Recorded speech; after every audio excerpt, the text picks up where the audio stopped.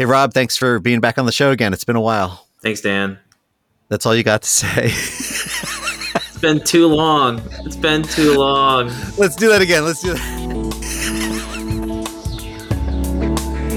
Welcome back to Prognosis, Ohio. I'm Dan Skinner. So when I was about 17, I worked in a convenience store on Long Island where I grew up. Early on Sunday mornings, I'd drag myself out of bed and I'd work at the cash register. But probably the most important part of the job was running the lotto machine. It was super depressing. These people who also dragged themselves out of bed would stand in front of me yelling out number configurations as I furiously typed them into the machine, as well as using that peculiar lotto code, like putting things in a box. And they would throw away dollar after dollar. Almost nobody won anything ever. The house always won. But at least I told myself this money supposedly went towards fixing New York's underfunded public education system. Emphasis on the supposedly, of course. So when I heard that Ohio was legalizing sports betting, I was already predisposed to hate the idea. Now, to be fair, I've done some betting over the years, a slot machine here, a slot machine there. Actually, I won quite a bit once on a layover in Vegas. But as an academic who studies and teaches about health disparities, but also as a sports fan, I've been worried about what's going to come from Governor DeWine and the state legislature's decision to legalize sports betting throughout Ohio. And that's just what we're going to be talking about on the show. On today's episode, I welcome back friend of the show, Rob Moore of Scioto Analysis, for some perspective on sports betting and what we think the likely effects for the state will be, both economically and as a public health matter. As listeners know, Rob's a policy analyst with real insight. He's also as funny as he is thoughtful, and I never laugh quite as much as I do when he's on the show. In a way, he embodies what I like about making Prognosis Ohio, namely addressing some important and even depressing questions, but doing so without losing our humanity. I hope that this interview has a little something to offer all of our listeners, whether you're interested in public health, sports, or you have a morbid curiosity in the culture of corruption that underlays a lot of our state politics, or maybe something else. As always, we'll be providing links to learn more about Rob's work, his outfit, Scioto Analysis, as well as the many references we make along the way. And while you're checking out the show notes, we do ask you to follow us on social media, consider supporting us for $3 a month on Patreon, and leave a positive review wherever you get your podcasts. It really helps us to grow the show. Okay, now for my conversation with Rob Moore of Scioto Analysis.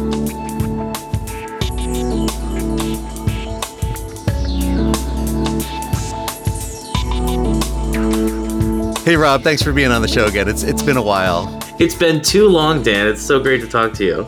Every once in a while, something comes along and we say, well, let's do that. And you and I have been talking back and forth about sports betting for a bit.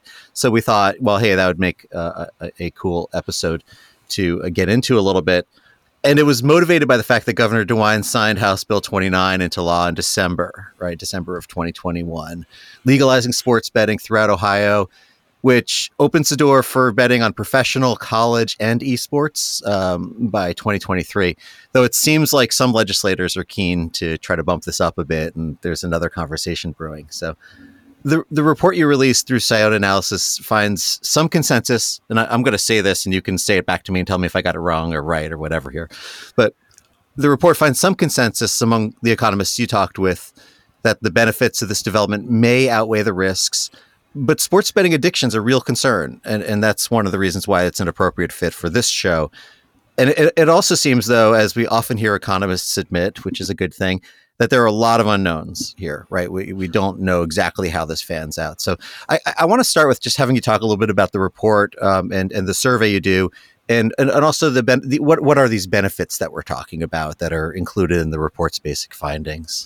So the some may statement that you had is probably the best way to talk about this. Consensus is not the word I would use for this. Okay. Mainly because this is one of the questions that we've had the least consensus on that we've asked this panel.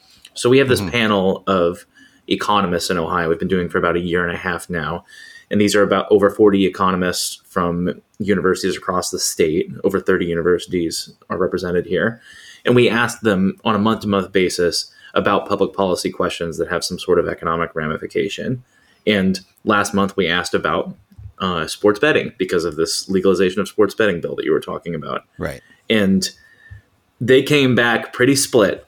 Of the 23 that we asked, only 10 of them said that they agreed that the economic benefits would outweigh the economic costs of legalizing sports betting.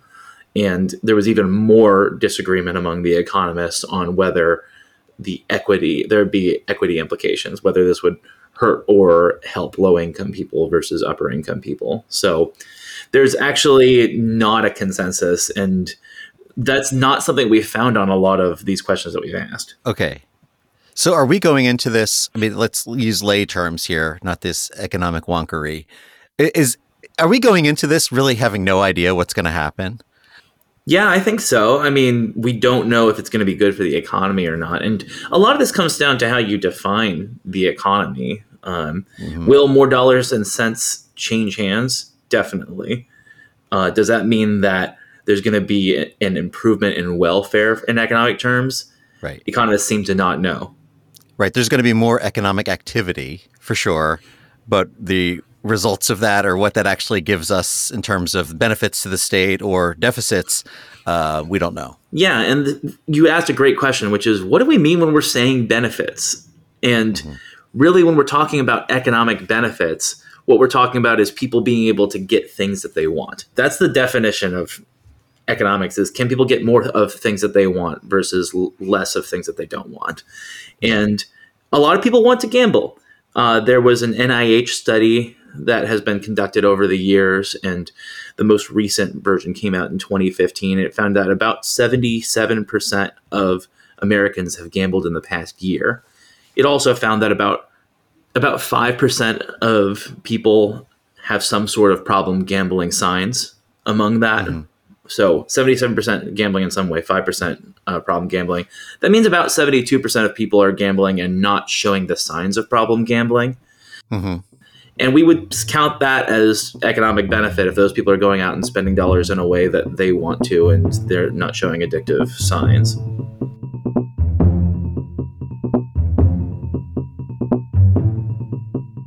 You know, we talk on this show a lot about disparity and, you know, inequities and things like that. What do we know about who gambles? And, you know, I'm guessing, like many things, that the negative consequences of sports betting aren't equally distributed. There's probably some kind of qualitative shaping to, you know, not only who bets, but also kind of who ends up dealing with the negative externalities, let's call them, the bad stuff that comes from betting. What do we know about that? What we know from this NIH study that was done is that if you gamble, you're more likely to be a man, you are less likely to be white, and you're more likely to be 30 or younger. So generally, gamblers are men. They tend more to be people of color, and they also tend to be younger people. Among problem gamblers, there's also, all those things are true, and then there's also two more things. You're more likely to be low income if you're a problem gambler, and also you're more likely to be in a more distressed neighborhood or community, or less likely to be in a less distressed one, is really what the statistics say. So people with less discretionary money tend to would find themselves more likely to be in that demographic then, right? In other words, you're not talking about people who are just taking some fun money that they have on the side. There may be people, and there may be more people in the coming years, who are looking to gambling as a way to maybe get out of debt or out of other problems they may have. What we're actually finding is that low income and high income people, they gamble the same amount. The prevalence is the same, but problem gambling is more prevalent among lower income people and people in more distressed communities. But sports gambling, the numbers are a little bit different, though. And this is something that may factor into this. According to industry statistics that I've been able to find, the male to female ratio, I think in general gambling, it's like a 2-to-1 ratio. In sports gambling, it's like 4-to-1 male to female ratio. Yeah. So men are even more prevalent. About half of sports gamblers are under age 35. And on top of that, nearly half are making more than $75,000 a year, which the general population, it's about a third of people are making over $75,000 a year. So this sports gambling seems to be more concentrated among higher income people than other forms of gambling is. Maybe you can help me understand something I've wondered about. You know, I have in my academic life always been interested in some of the language that gets used in these discussions. Gambling, betting, gaming. Like there was this guy, Frank Luntz. You probably know this name. Maybe some listeners do. He was Republican pollster, kind of consultant, right? And I understand that he was involved in, back in the day, rebranding gambling as gaming, like the gaming industry in Vegas and all this kind of went through that. I mean, is there anything in this? Are these just interchangeable words, or are we using language to kind of soften how we think about this, betting versus gambling? I mean, I guess from a like in game theoretic terms that economists might use, like a bet as a gamble, right? But like, but how do you make sense of that kind of general question? I don't make much sense of it, to be honest. I don't think that there's a huge difference between these terms. Now, someone in the industry will tell you that gambling is more focused on it's a broader definition, and then betting is a more narrow one where you have a activity that is going to happen and there are certain odds as to how it will turn out. That still sounds like gambling to me. I don't think there's a real practical difference between gambling and betting. There is this other factor, which is games of skill, which generally public policy has been a little bit more okay with games of skill versus games of chance. Like you can go out and win a golf tournament and be able to make money off of that. And that's not considered gambling. And we're less likely to regulate that. Why? Yeah. I don't know. Like there's a broad, let's go back to John Rawls. The fact that you have those skills in the first place there's kind of a randomness to that. So like just because Tiger Woods is born with certain capabilities or, born with the ability to go out and become a good golfer, does he deserve that money? Like fundamentally, metaphysically, does this make any sense? As we can get into the like political theory side of this, I don't know, but there is this distinction that's been made in public policy between games of skill and games of chance that has been important to people. Well, thanks for bringing John Rawls onto my podcast.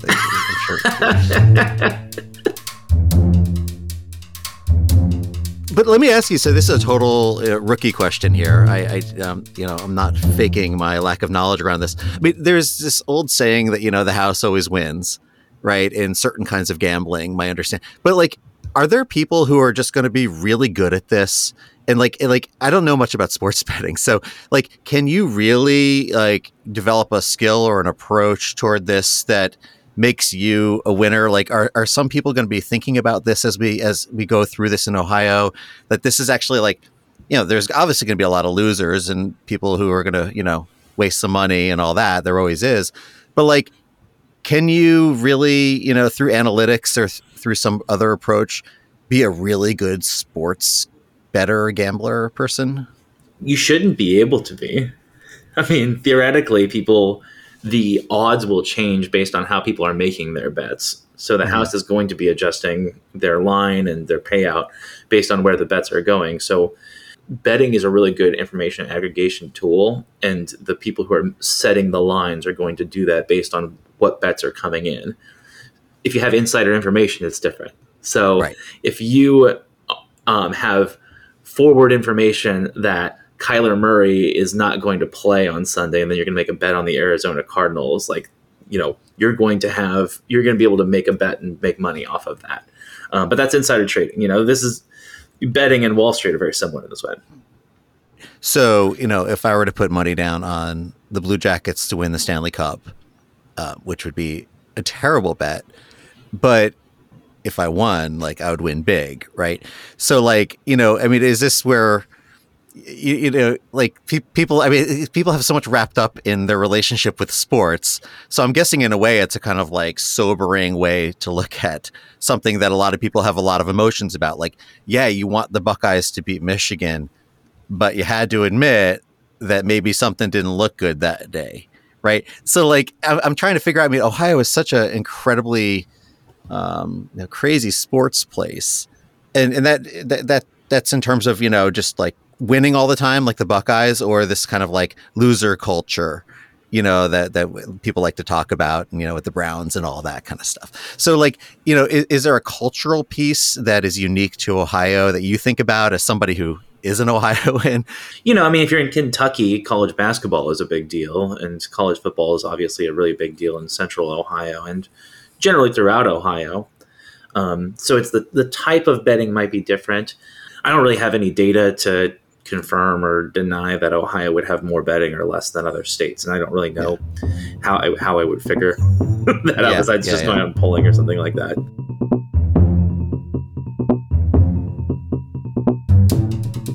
You know, you and I talked a little bit about the public health side of this. Yeah. When we talk about gambling or betting, I mean, I guess the first one is there may be a kind of inclination to think of addiction as a kind of metaphor, like a word that's being applied, but is addiction to gambling different than alcohol or drugs? However, the DSM-5 defines gambling disorder as a persistent and recurring problematic gambling behavior leading to clinically significant impairment or distress. And, like the DSM does, and we'll link to the DSM in the show notes, gives a whole bunch of different ways to think about this. Are you seeing critics coming out of the public health community specifically? Who are the critics? I think we know who the supporters are to some degree, and we suspect that people who are staked in the economics of it would maybe be on the supporter side more than the other. But what about the public health voice around this? I actually think the public health side there's more consensus, and it's kind of more obvious that there are a lot of people in the public health community who are worried about gambling. And in that 2015 study I was talking about, that it was actually an update, that NIH study from a 2011 study that had been conducted on the prevalence of gambling in the United States. And gambling was actually down in 2015 from 2011. And they were using a 5-year trend on that, and they were seeing it decrease. I wonder in 2021 what that would look like. It seems like there's a lot of conversation around gambling. You've talked about how gambling betting lines are used in the public conversation, like on ESPN and things. That wasn't the case 10 years ago. So it seems like gambling culture has changed to a certain extent. And I think the public health community is generally worried about this. What I actually think is more interesting is the lack of consensus in the economic community. The fact that we had only 10 out of 23 economists that we polled across the state who said that they agreed that this was going to grow the economy. And 4 said they disagreed. 4 said, no, that's not going to happen. And and the rest of them were in the middle. They said, we don't know. And I think that this is not limited to the public health community, that there is a broader concern where people are like, I don't really know what if the benefits are going to outweigh the cost, and people are worried about the impacts of addiction. There seems to be a concession almost to the fact that this is happening, and saying, I mean, we've seen this before. Lotteries often get talked about. Well, yes, they're bad, and we know that, it can really hurt people's financial situation, but we're going to take that money and put it into the schools, right? That it's going to get reinvested. And you hear this kind of an argument in a number of policy areas. Yeah, and the fact that NIH study found that 1% to 5% of people are showing problem gambling signs, depending on what definition of problem gambling you use, shows it is prevalent in the United States. That's not 1% to 5% of gamblers. That's 1% to 5% of the population. That's notable.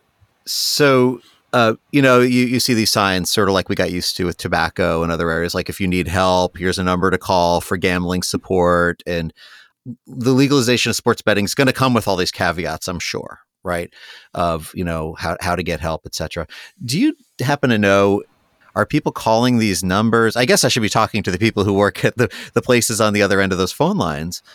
But, I'm just trying to imagine a moment where somebody says, I'm way in too deep here, I'm going to call this. And I guess from a public health perspective, does it work the same way other addictions work, where your family and friends see this happening and kind of intervene in some way? But I wonder, is this all kind of window dressing around that piece of it, or do we have any evidence that there's a real plan in place to help people who find themselves on the downside of this? Yeah.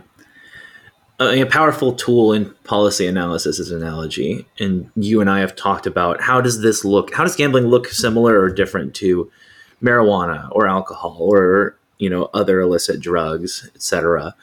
And I think something we can learn from alcohol, for instance, is, you see an ad that has a whole bunch of people at a football game, having beers and celebrating and stuff, and that says drink responsibly at the end. What does that really mean? So the alcohol industry is self-regulated. They have they have an agreement with the federal government that they will not advertise towards minors. And yet we do have some evidence that a lot of the advertising that's done by people who, by alcohol companies, are put on shows that are generally watched by people who are underage. So self-regulation, in general, like, why would the industry not want to encourage people to gamble a bunch? I mean, that's Right. that's what they're there for. I mean, the industry is going to go out there and try to get people to, consume the product that they're producing, and that's not a surprising thing. Well, critics of capitalism will take that even further, and I'll put myself in this camp and say addiction is the goal, right? I mean, addiction is the dream of any capitalist enterprise, where you're trying to get people to absolutely need your product, to want it so badly that they will invest their last cent in it. Of course, any kind of pushback on that is because there's an assertion of a public health frame around it. So, like, that's a kind of regulatory aspect. But, like, let's be honest, the goal of these companies, like, yeah, they're going to say things and maybe they need to, but, like, I would be really concerned that, like we've seen with Facebook and the social media addiction stuff, like, you start to unearth what's going on in the bowels of these companies, and it's a pretty nasty story. Yeah, and I tried to do a little bit of literature search to see how much information I could find on some of the public health campaigns around problem gambling. I wasn't able to find much evidence that of the effectiveness of these public health campaigns and public health advocacy around gambling. And a lot of the literature over the past few years has been, how do we make this work? With kind of like the assumption already built into it that it's not working. So I think, I'm sure someone at some point has seen having trouble with gambling, call this number, and called them, Is that a cost-effective intervention? Is it helping a significant number of people? It doesn't seem like there's a lot of evidence that it is right now. And especially if it's just left to the industry to do that, it's unlikely. I mean, the incentives just aren't there. You can talk about capitalism. We could also take a, just classical microeconomic framework. Like, why would they want to, reduce consumption of their product? Of course. And that's precisely why regulatory frameworks exist, right? To have some kind of mode outside of that to push back. But certainly the kind of excitement you see out of our legislature in Ohio, it's not clear. The same excitement seems to exist within government as it does within industry. There's this kind of almost sense that this is happening everywhere. We got to get on board with it and, put some kind of framework around it. But there wasn't going to be Ohio taking a stand on sports betting. Yeah. And hey, if you raise a whole bunch of money off of sports betting, like let's say you raise a couple $100 million and you use that to expand the earned income tax credit, I mean, that could have pretty big benefits. Like, we've done a earned income tax credit cost benefit analysis, and there are pretty big public health benefits to reducing infant mortality. There's education benefits to getting people to graduate from high school and enroll in college, just to having more cash in the pockets of low income people, Yeah. Would that outweigh it? I mean, we'd have to do a full CBA to figure it out, but there could be a lot of benefits that come just from the revenue that's raised from legalizing something. You said there could be. I mean, is this what we're going to do? Is this the plan? Oh, I don't know what the dollars are going to go to, actually. And I don't think that there's restrictions on them in the legislation. But I haven't dug into the legislation to that level to see where it's earmarked towards. It's not like, I don't think it's like the lottery. I mean, the lottery in the Constitution says this has to go towards education purposes. Yeah.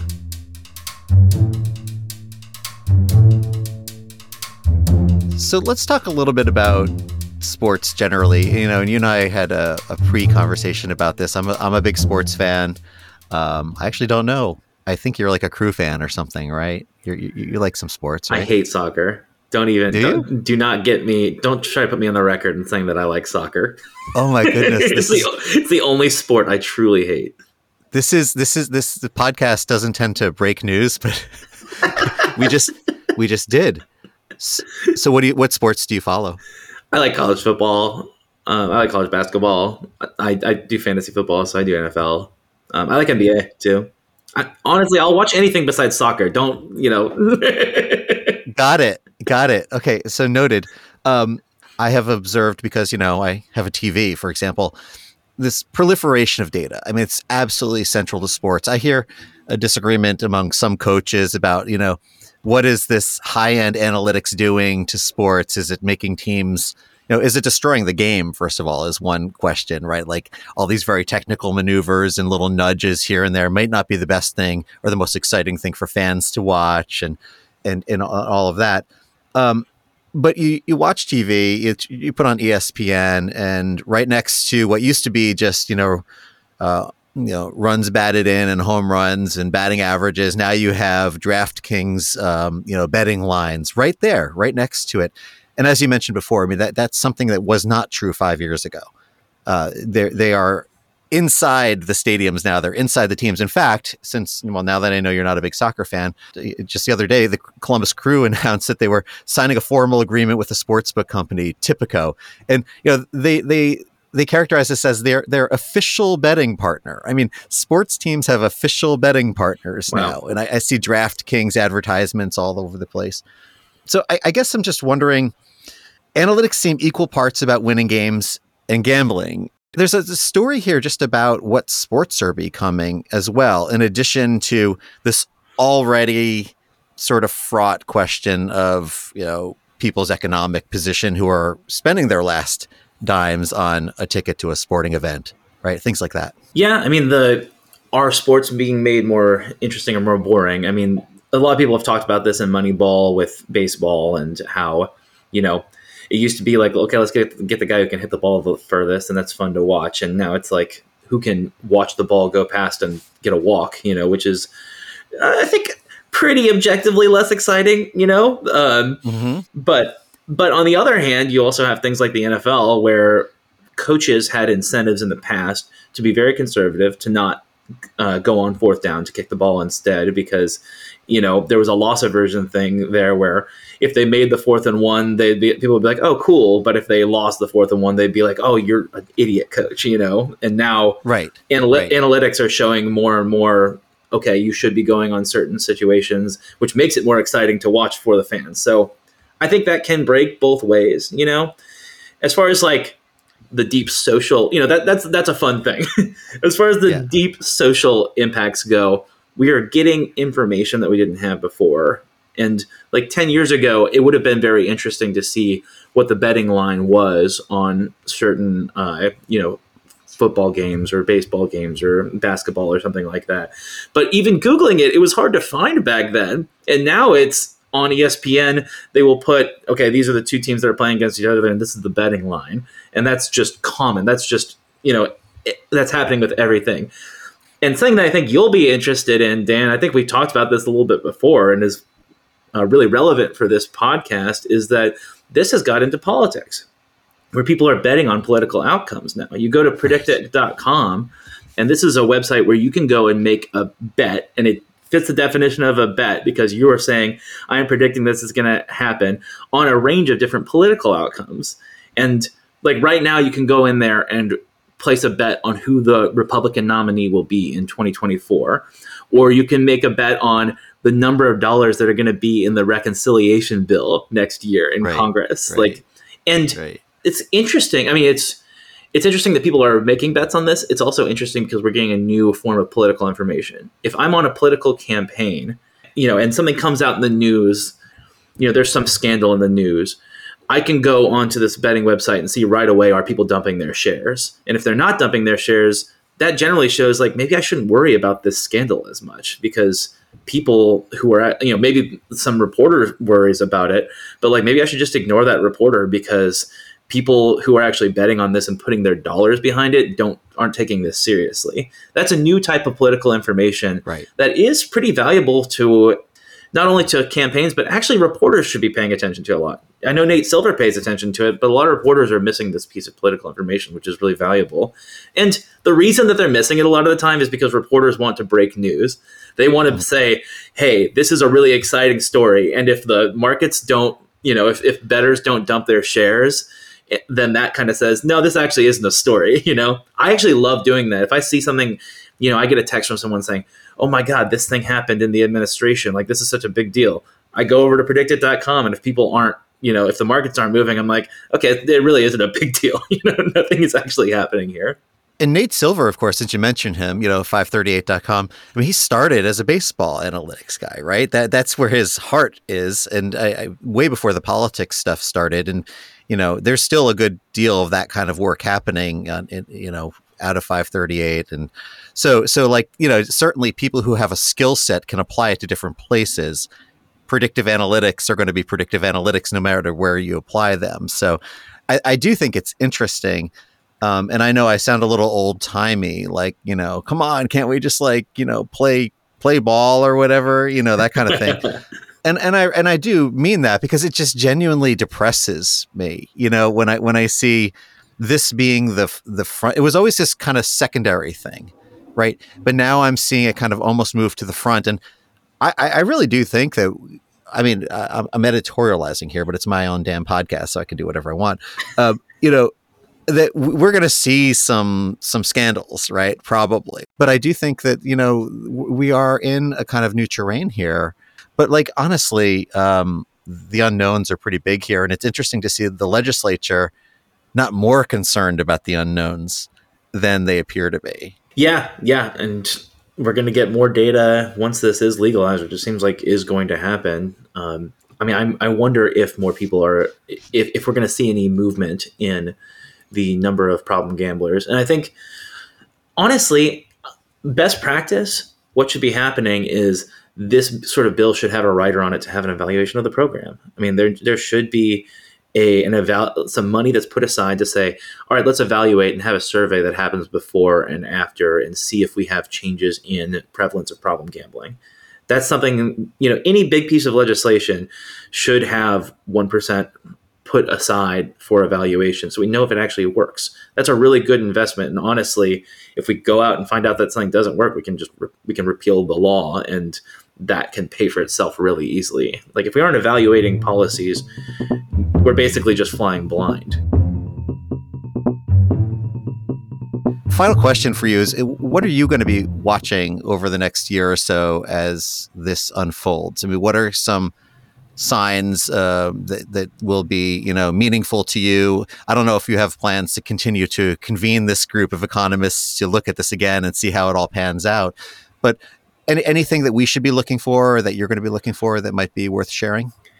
We're probably not going to get numbers on problem gambling. That would be a top line outcome that I would be interested in this. And we're probably not going to get numbers because probably no one's going to fund a survey on it. Something we are going to get information on is revenue. We're going to find out how much money this is going to raise for the state. And we're going to get numbers, too, on how big the industry is. Those are going to be interesting. I'll be interested to see, going to your question about how Ohio is different from other states, I wonder if Ohio's gambling industry is going to be larger per capita than other states. I wonder if we're going to raise more or less revenue compared to other states.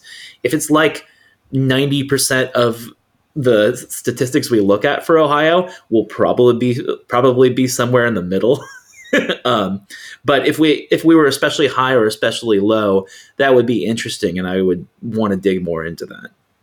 Great. Well, as always, thanks for the work you do. Thanks for sharing the work you do with us, and also just being willing to talk about it. Sometimes when I read a report like that, there's just real value, and I miss it. I miss having a beer and sitting around with people and talking and unpacking a little bit, or seeing where else it takes you. So this is the best we can do right now during this pandemic, and we're going to keep doing it here. But hopefully when you do learn things, you'll check in with us and let us know what's going on. Yeah, and thanks for doing this great podcast. We need people out there who are willing to talk to geeks like me and have these conversations, so thanks. Awesome. Many thanks to Rob for joining me on the show. You can read more about his work with Scioto Analysis in our show notes at prognosisohio.com and wcbe.org. It's under the Podcast Experience tab. This episode of Prognosis Ohio was hosted and produced by Dan Skinner. The music was produced by Kyle Rosenberger. To learn more about Prognosis Ohio and to check out our social media, support the show, and connect with us, please visit our website at prognosisohio.com. Prognosis Ohio is a member of the WCBE Podcast Experience and the Health Podcast Network. We'll be back in your feed soon with our 100th episode, in which I talk to none other than Senator Sherrod Brown. So make sure you're subscribed so you don't miss that. Thanks for listening, and be well.